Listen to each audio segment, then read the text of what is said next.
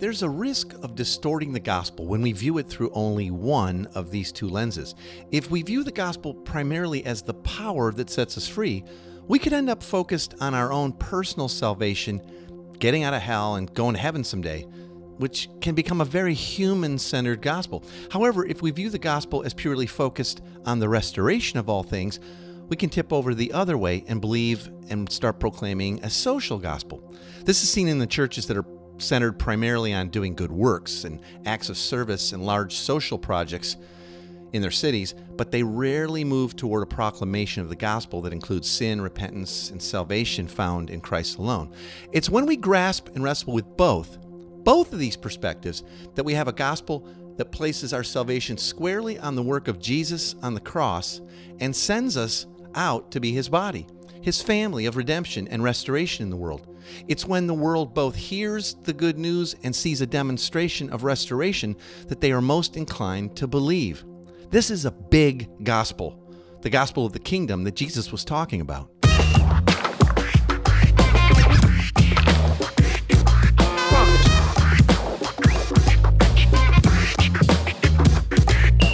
Welcome to the Everyday Disciple Podcast, where you'll learn how to live with greater intentionality and an integrated faith that naturally fits into every area of life. In other words, discipleship as a lifestyle. This is the stuff your parents, pastors, and seminary professors probably forgot to tell you. And now, here's your host, Caesar Kalinowski. All right, here we are. It's good to be back with you again. Welcome to the Everyday Disciple Podcast. Hope you are having a great week. I am doing pretty great, I have to say. I'm feeling a little off. I don't know what's going on. You know, everything that comes up feels a little like, oh, am I sick with this or that? Do I have COVID? I don't think so. I have none of the symptoms. I don't have a fever, but I've just felt a little off the last few days. Maybe it's just because it's so dark out there in the media and so like such a bummer. I've been trying to watch way less news and social media like the last few days or even maybe weeks. I don't know about you, but it's all seems so dark and rarely positive and really helping to improve my outlook and give me hope. Now, I want to be informed, obviously. I'm sure you do too, but I just feel like, wow, maybe like a lot of us, I've been overdosing on that a little bit. Anywho, you can pray for me. I'm sure I'll be fine. I feel better. I'll watch less news and it'll all be good. Anyway, hey, thanks again for being with us. I want to invite you to join us in Facebook or on Facebook in our group, the Everyday Disciple group there, where we get to have a lot of fun, some discussion. If you have questions from the show or anything really about life on mission, making disciples as a lifestyle, you can go there. Just look us up on Facebook, the Everyday Disciple Podcast, or to make it simple, you can go to everydaydisciple.com/Facebook. And I would also love it if you would subscribe to the show on whatever platform you listen on and leave us a review on that platform, okay? There's also a link for that. You can go to everydaydisciple.com/subscribe, and that'll take you to a page with all kinds of different links to different players and all the things you might use. All right, well, last week, I did part one of a message that I had done live. I shared part one of a message that is really looking at how God saves us and why he saves us. And we started looking at the first of two lenses of the gospel. We talked last week about the power of the gospel and really how much bigger it is maybe than we proclaim, and how it, the power of the gospel saves us and sets us free in so many ways. But often that's kind of where we stop, and we don't proclaim the full gospel, which includes the second lens, which is the purpose of the gospel. In other words, why God has saved us. And this is foundational to making disciples. If we don't fully understand the gospel and how big it is, and understand both the power of the gospel, and it's by faith in Christ and Christ alone that we're saved and set free in every area of life, and if we don't embrace the purpose of the gospel, which I'm not going to say too much more about right now because I'm going to get into it here, coming up here in a second. If we don't embrace both, it really shines a light on why maybe the church has been really shy on making disciples in recent years. And praise God, there's a resurgence of interest in this. But I really think if the church is not making disciples as our primary mission and really embracing it as a lifestyle, it's a gospel issue at its core. And this message, last week's and today's combined, really sort of helps change that and put an axe to the root of that problem. So I want to go ahead and dip into part 2 of the message, okay? And then I will come back after you hear, me wrap up that message, and I'll give you a few other thoughts, and I'll give you the big 3 for the day as well. Okay? Here we go. God in Christ has given us both this amazing message, this amazing good news, okay, the message of reconciliation, the gospel power, but he's also given us the ministry of reconciliation, a gospel purpose. See, we have this amazing gospel power. This is the other lens we've got to help our people see. Gospel purpose. The gospel has a purpose for our lives. It just doesn't save us and leave us there. 2 Corinthians 5, 17 and 19. Therefore, if anyone is in Christ, he's a new creation, and he has committed to us this message of reconciliation. Ephesians 2:10 then says, for we are God's workmanship created in Christ to do good works, which God had prepared in advance for us to do. Do our folks know that they have good works prepared in advance for them to do? That's what the gospel purpose is. And that good works probably is not ushering or handing out flyers at the door, or just working in children's ministry, or doing everything in our box. Do they realize their purpose is so much bigger than that? Now, coming into this purpose of the gospel sort of brings us into the reason for our salvation and the second lens. And so to kind of get this second lens of the gospel, we need to look at the gospel through the lens of a story. So can we go to the next slide? Okay, so we see the gospel purpose as we look at a story. If you look at it as a story, creation, fall, redemption, restoration, okay? And man, I could speak for days on how to help form your people in understanding their own story and telling their story and helping to listen to other people's stories through those lenses. But if you look at Scripture, not thematically, where we see the power of the gospel, but you look at it this way, as a storyline, what does it appear? I don't know, let's take a stab at it. What does it appear the purpose of the gospel is? What's it heading towards? Restoration. The restoration of all things. The story starts in a garden and everything is amazing and there's 2 trees. And it ends in a garden and everything is amazing and there's 2 trees. And they're both the tree of life. And it says God will come and dwell with his people. And it all will be restored. No more sickness or pain or death or decay or any of that. It all gets restored. The purpose of the gospel is ultimately about restoration. And we'll see in a minute why restoration brings about God being glorified in all things. I know us Piperites, we're going to say, yeah, but the purpose of the gospel is that God would be glorified in all things. Yes, and the purpose of the gospel accomplishes that. This restoration of all things accomplishes that. See, the gospel is not just about my individual happiness and God's plan for my life. It's about God's plan for the whole world. Oh, I tell you, as a pastor, as one who lives in community with people, that's my number one prayer for my kids, for people in our community. I want them to understand that God seriously does have a plan for the whole world. And just by mystery and miracle unfolding, we get to be a part of it. And this American dream life, where we pretty much as the church look just like our culture, except we hide our sin better, and we wedge a little bit of Jesus and church going and a little bit of mission in now because it's a cool term. Other than that, we're not that different. That is not what Christ died on a cross for.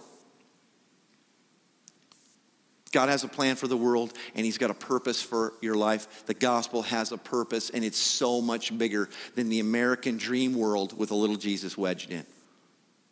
Years ago, a friend of mine who works in some of the hardest places in the world with the persecuted church and different things, years ago, he asked me one day, he goes, and I was still in business, and I was a Christian, and I was kind of like upwardly mobile. Our businesses were growing, and we were doing just fine. Thank you very much, American Pie, right?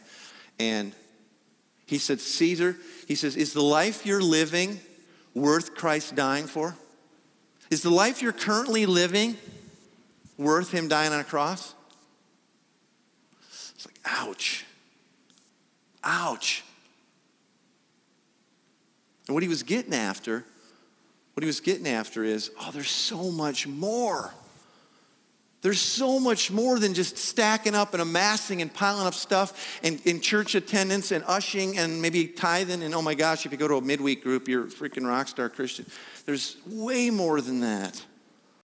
When we repent of our sin and we receive the new life that God has offered us, we begin this journey of restoration inside and out, and not just for us. So we'll have a happier life, more peace, less strife.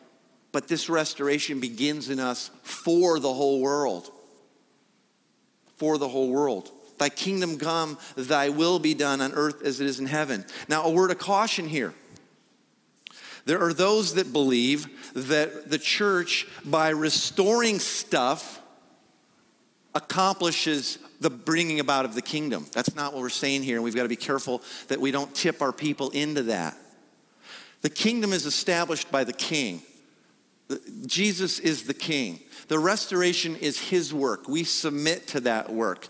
It's amazing that he chooses us as plan A to accomplish that. There is no plan B that I could find in the book yet. But we do not want to tip into, we bring about the kingdom if we could just get enough stuff cleaned up around here. That's not what we're talking about. Jesus gave us. Now, here's what's crazy. Jesus gave us sort of like we've got gospel power and gospel purpose. Jesus gave us the gospel plan for accomplishing this. Do you know what it was? What was the plan Jesus gave us for accomplishing the purpose of the gospel, the restoration of all things? Anybody want to take a guess? It's found in Matthew 28. Go and make disciples. Thanks, Jesus. Thanks for clearing that up for us. How is going and making disciples going to bring about the restoration of all things? And ultimately the glorification of God in all things. How's that? How's that happen? Well, look at this. When cities, when cultures, when nations are restored as the gospel, what I'm saying, they are restored as the gospel restores the hearts of the people in that culture. I mean, think about it. What does your city look like? Man, I wish this was a little smaller and we could talk. We teach dialogically in our community. What does say the educational system, oh boy, I'm picking on a hotbed here in this town. What does the educational system look like if there's no disciples involved in it? Like, what's the focus of an educational system in this country, in this city, in any city, if there's no disciples involved in it? I mean, students use their education, and they're told to use their education for personal gain. Or teachers twist kids' minds and college students' mind into their worldview, their jacked up, self-run worldview. But what if the educational system was increasingly full of disciples of Jesus Christ? What if as churches we specifically laid hands on and sent people into the educational field? And we let them come up here and report on how it's going. Inch at a time, foot at a time, step at a time. And what if increasingly in the cities there was more and more teachers, educators, administrators, principals, people on the school boards that were truly disciples of Christ, and they were bringing about kingdom restoration by bringing about disciple making to that people group. See, the mission is always to a people group. It's never a construct or a building or a system. It's always the hearts of the people in it. Let's just go down the list real quick. What about business? What about industry and business in this city or any city that you live in was completely devoid of disciples? You know, owners are mistreating employees, around the world this is happening. They use them basically for personal gain. I started a business to maximize me. Just know it, when you work for me, pretty much you exist to maximize me. And we're going to wring out profits, and we're going to destroy the planet, or we're going to do whatever it takes to get a profit. But what if business was increasingly full of disciples? What if, seriously, many of you and many of the people in your churches were taught and trained and released and sent and supported to start and run businesses for the sake of the community, for the sake of being a display of the gospel good news, that you don't get what you deserve, you get so much more. That profit exists for the benefit of those who made it, not just the guy who had the original $10 to start this thing. What if communities actually rallied around people? Do you know how hard it is to start a freaking business that succeeds? I've owned about a dozen businesses. It's really hard. Jeff and I still own a restaurant and some property in Tacoma. That restaurant's hard. What if the churches came around people? What if missional communities came around people and said, you know what? We're going to cover your salary for the next 2 years as a missionary because you won't make jack squat the first couple years getting this ministry running. And if you take it all out, you're going to have to just take it all out of the people. What if we saw people as missionaries and the restoration of the business realm and the creation of jobs and industry in such a way that a gospel picture emerged? How about media and the arts? Can you imagine if Letterman and Oprah and Spielberg and others were actually disciples? Can you imagine it? Seriously? I sit around and I don't know why, but I just sit around and I dream of these kinds of things. I go like, what if someone with that much that much of a pipeline to the culture really got it? And I'm not talking about like Alec Baldwin got it or his brother Stephen Baldwin got it. Oh yikes, thanks for the presentation of the gospel, brother. I'm talking about really got it. And took their tens and hundreds of millions of dollars and began to humbly serve and bless people and support mission and live humbly and, can you imagine? And what if our churches released people to that? Do we see that as a high calling? Do we really believe the gospel has a purpose and it's moving towards the restoration of all things, which is always going to be and always has been and always will be about people? Healthcare. Oh man, this country right now with healthcare. What if the church got back? The whole healthcare thing in the world started with Christians. What if we took that over? Government. Can you imagine if the government was increasingly full of disciples of Christ? Service organizations. I mean, I've been in and out of many countries. I've been in and out of Africa so many times, lost count. We cannot send enough food and aid to certain places to make any difference. And we got a brother here from Haiti. Port-au-Prince, we could ship every friggin' thing in the whole world over there. And if they don't have the gospel, if they don't have disciples who are making disciples in all of these domains of culture, Haiti's never going to change, is it? It's not stuff. It's going to be disciples who make disciples in every area of culture. That is what brings about restoration. That's why the purpose of the gospel, restoration of all things, gets accomplished by the plan. Go and make disciples. Is that central to your churches? Seriously central. A couple years ago for us, God really rewired us on this at Soma. The mission is disciple making. Whatever you do on Sunday, whatever your budget line items look like in your budgets this fall, whatever you do midweek, whatever you do, if it doesn't somehow prop up, promote, expedite, and accelerate the multiplication of disciples who make disciples, you're going the wrong direction. And I don't care how long your church has done it. I don't care how many other guys are doing it. I don't care how many videos are up on Verge or Resurgence or any of that. If it's not making disciples who make disciples, we're going the wrong way. Because making disciples is how we're going to accomplish the purpose of the gospel. The purpose of why Christ died and put his spirit in his church. This is where this gets really good. See, when this happens, when disciples increasingly are filling up every little nook and cranny of culture in your neighborhood and media over there in that city, and this family that went to LA and is doing it in film, and government over here, when every little nook and cranny is reached by the gospel, when disciples of Jesus fill the earth, and this is the point, the restoration of all things will fill the earth with God's glory. See how it comes back around? When everything is full of Jesus, then everything is full of God's glory. That's why it's all about making disciples.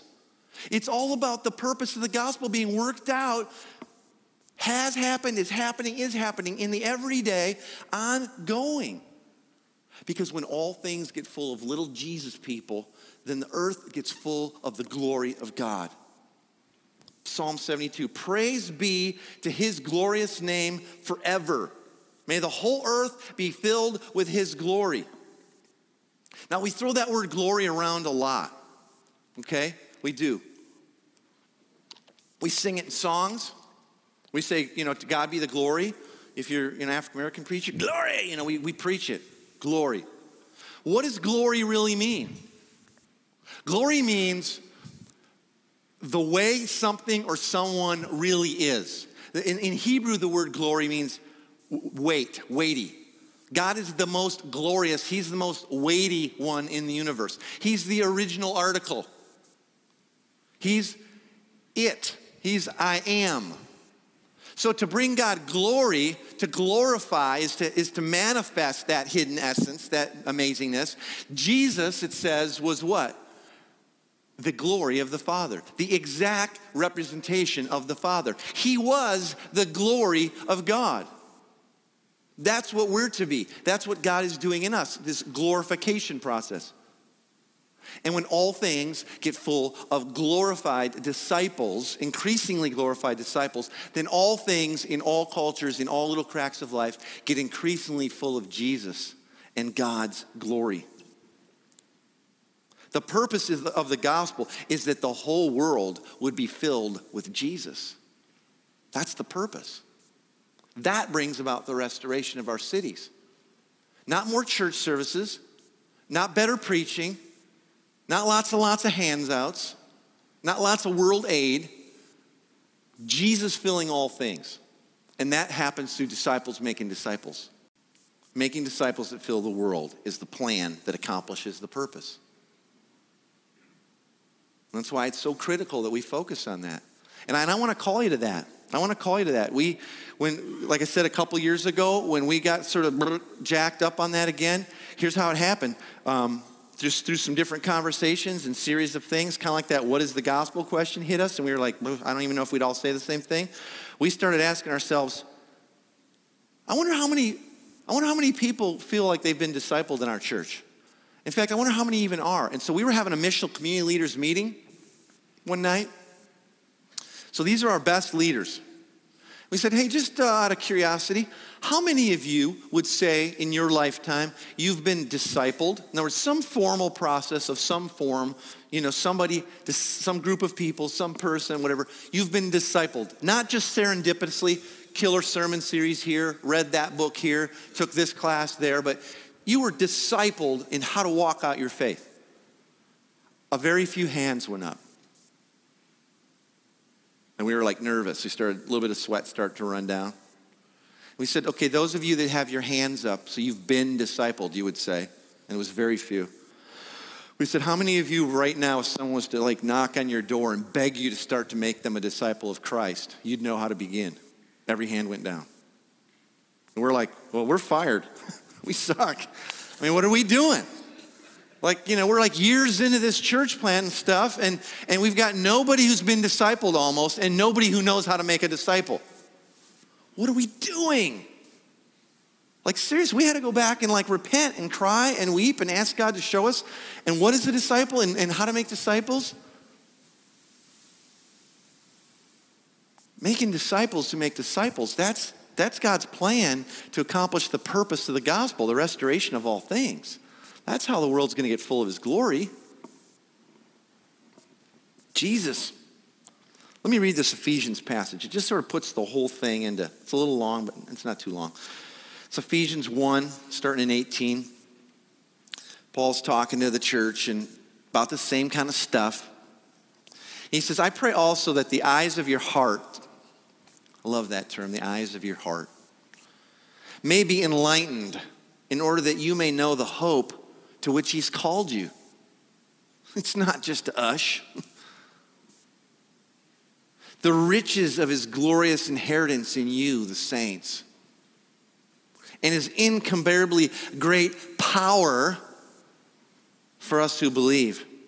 That power of the gospel is like the working of his mighty strength, which he exerted in Christ when he raised him from the dead and seated him at his right hand in the heavenly realms. Far above all rule and authority, power and dominion. Far above all the media muck and educational woes and healthcare issues. That's how powerful this power of the gospel is, Paul's saying here. Above every title that can be given, not only in the present age, but also in the one to come. And God placed all things under his feet and appointed him to be head over everything for the church, which is his body, his soma, the fullness of him who fills everything in every way. Oh, I love that. The fullness of him, Christ, who fills everything in every way. Jesus is the message. Jesus is the gospel. Jesus is the point.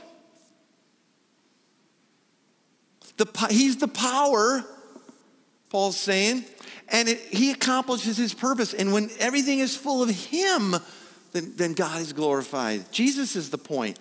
His life, death, and resurrection fulfills or fills full both the power and the purpose of the gospel. The gospel saves us and restores us and then sends us out to make disciples who make disciples. And how many of us are content to let people sit in our churches and listen to our awesome preaching week after month after year after life, and they've never led anybody to the Lord? They've never made any disciples. They've never been a part of a community that lives on the mission of making disciples together. I've talked to more elders and senior pastors about their elder boards, and they go, I don't know if any of my elders have ever led anybody to Christ or made anybody a disciple. Well, here's the bad news of that. It's only going to be worse below the head. If you guys and gals if you're not making disciples who make disciples, nobody in your church is going to like shoot past you on the track and just start blowing it up. If your lives don't have the margin, if your lives aren't completely oriented around making disciples who make disciples because you're so stinking busy with ministry, repent today. Because that's the purpose of the gospel, that all things will be full of God's glory through making disciples. And if we're not doing it, if we don't lead in that, if our lives aren't just given to incarnated amongst people, because that's what elders are, amongst the people, disciple making, then where are they going to follow us? They're going to follow us to more church services. Now, real quick as I close this, time we got, okay? As I close this, there's one last point of why we need both the power and the purpose if we want to give our people a full gospel and they can kind of think through it this way with these handles. What happens if a person or a people only get a steady diet of the power of the gospel to set them free? What are we potentially in danger of them becoming? What kind of gospel might that end up being over time? Man-centered. It's all about you. I mean, think about our gospel power presentations over the years. Jesus has a wonderful plan for your life. You need to make a personal decision to accept him into your life as your personal Savior. And you have a personal walk and a personal faith. See, it can become this amazingly powerful gospel that has the power, that has saved us, is saving us, will save us, can become very man-centered. It's kind of about you and your happiness and avoiding hell. And we sort of paint heaven like, a trip to the dentist office where we're all just kind of waiting to go in and hoping to God Jesus returns before it's our turn to get our teeth cleaned. It's like, ugh. we have to have the purpose that, see, you have been saved and you do inherit this amazing inheritance in Christ for a purpose, folks. I got to let you know. And it's going to cost everything you have. Jesus said if you don't lose your life, you won't gain his life. If you try to hang on to your American dream life, you'll lose it. You'll lose everything. But there's also danger on the other side. If we only preach the power of the gospel, the restoration side of things, we can end up with a very social gospel. In churches that are busy. Get it done, restore everything, fix everything, have every kind of feeding thing, every kind of this, sheltering, housing, cars, ministry. We do it all. And people do it without the power, and it becomes law, and it becomes a heavy yoke. And this is where we get our burnt outness from. Everybody's fried, everybody's burnt out, because they're all about the restoration without gospel power, which means they're doing it in the flesh, which makes it filthy rags before our Father, and they're fried. But if you have gospel power connected to his gospel purpose of making disciples to make disciples, that's a powerful gospel. And we've got to give our people both lenses, and we work it, and we need to work it into everything, not just the gospel series or not just a tag on the end of the message, but our people need to hear and understand the power they have in Christ that's transforming them now for the purpose of making disciples to fill the earth with God's glory. Call your folks to this. Point them to the power that raised Christ from the dead that now dwells in them. There's no scheduling problem. There's no finance issue. There's nothing that is bigger than the power that raised Christ from the dead. God's gospel power will accomplish his purpose when we believe that. We preach that. Wow. You could tell I was really excited there, kind of throwing hard. I kind of get into preaching mode sometimes, but this is so important. It's that powerful and necessary that we embrace this fully, both the power and the purpose of the gospel. I hope this is helpful for you. I hope it's causing you to do a little thinking and scrutinizing, how have we been proclaiming the gospel and how often? And are we leaning one way or the other? Are we proclaiming primarily the power of the gospel and has it slipped into sort of me-centered? Or have we been really, in the last few years, just getting super busy with projects out there, the purpose of the gospel and part of restoration of things, but doing it apart from the power? Anyway, I hope this has been helpful to you. I hope you will embrace this and proclaim the biggest of gospels, as big as the gospel is, to all your people. And as you make disciples, they will really understand both the power and the purpose of the gospel. Okay, let me get to today's big three. As always, I like to summarize the show in some ways and say, hey, if nothing else, don't miss these three things. They're sort of head, heart, and hands and a bit actionable at the end here. And you can always get the PDF version, sort of a printed version of this, in case you're driving or you're at the gym or whatever. If you go to everydaydisciple.com, big three, BIG3. Okay, here I go. Don't miss these three things. First, the gospel is not just about our individual happiness or God's plan for my life. It's God's plan for the whole world. When we understand both lenses of the gospel, it propels us well beyond a Christianity that is focused on sin management and behavioral modification, and it sends us out to be a part of the restoration of all things. It's amazing, right? Second, the more we embrace both the power and the purpose of the gospel, the more the church will engage in making disciples of Jesus and filling the world with his glory. Calling people to God's eternal purpose is a powerful way to help them see all of life as an opportunity for mission. It's way bigger than chasing the American dream or whatever dream, wherever you're living. And I just want to remind you, it's not enough to call people to church attendance and participation in Christian events. The true adventure, the adventure we were created for, awaits. And then third, God in Christ has given us both the message of reconciliation and the ministry of reconciliation. Don't forget, don't miss it. It's important that we hold both of these aspects of our mission in tension together.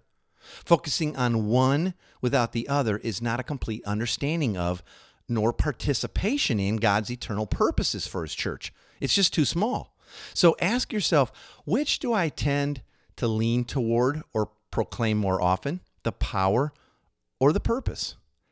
And whichever it is, then ask the Spirit to guide you in a fuller embrace and proclamation of the gospel in all of life. He will. The Spirit will do that. God is going to accomplish, He is accomplishing His eternal purpose to fill the world with His glory. And He's doing it through His family, through us, the redeemed. It's amazing, right? How powerful this is, how big this is. I wish I had heard this years and years and years ago. I wish this was proclaimed from the rooftops and the seats and the pulpits of every church and everywhere. And maybe it is. Maybe in more and more it will be. Okay? Well, that's it for today. I want to invite you to join us next week. I am going to be talking about the difference between guilt and shame. I know I promised that a couple weeks ago, but then I really felt like I wanted to give you this last two-parter here on the power and purpose of the gospel. But I will be digging into the difference between guilt and shame, how they operate in our lives, how we maybe participate in either guilting or shaming others next week, okay? So we'll see you soon. Thanks for joining us today. For more information on this show and to get loads of free discipleship resources, visit everydaydisciple.com. And remember, you really can live with the spiritual freedom and relational peace that Jesus promised every day.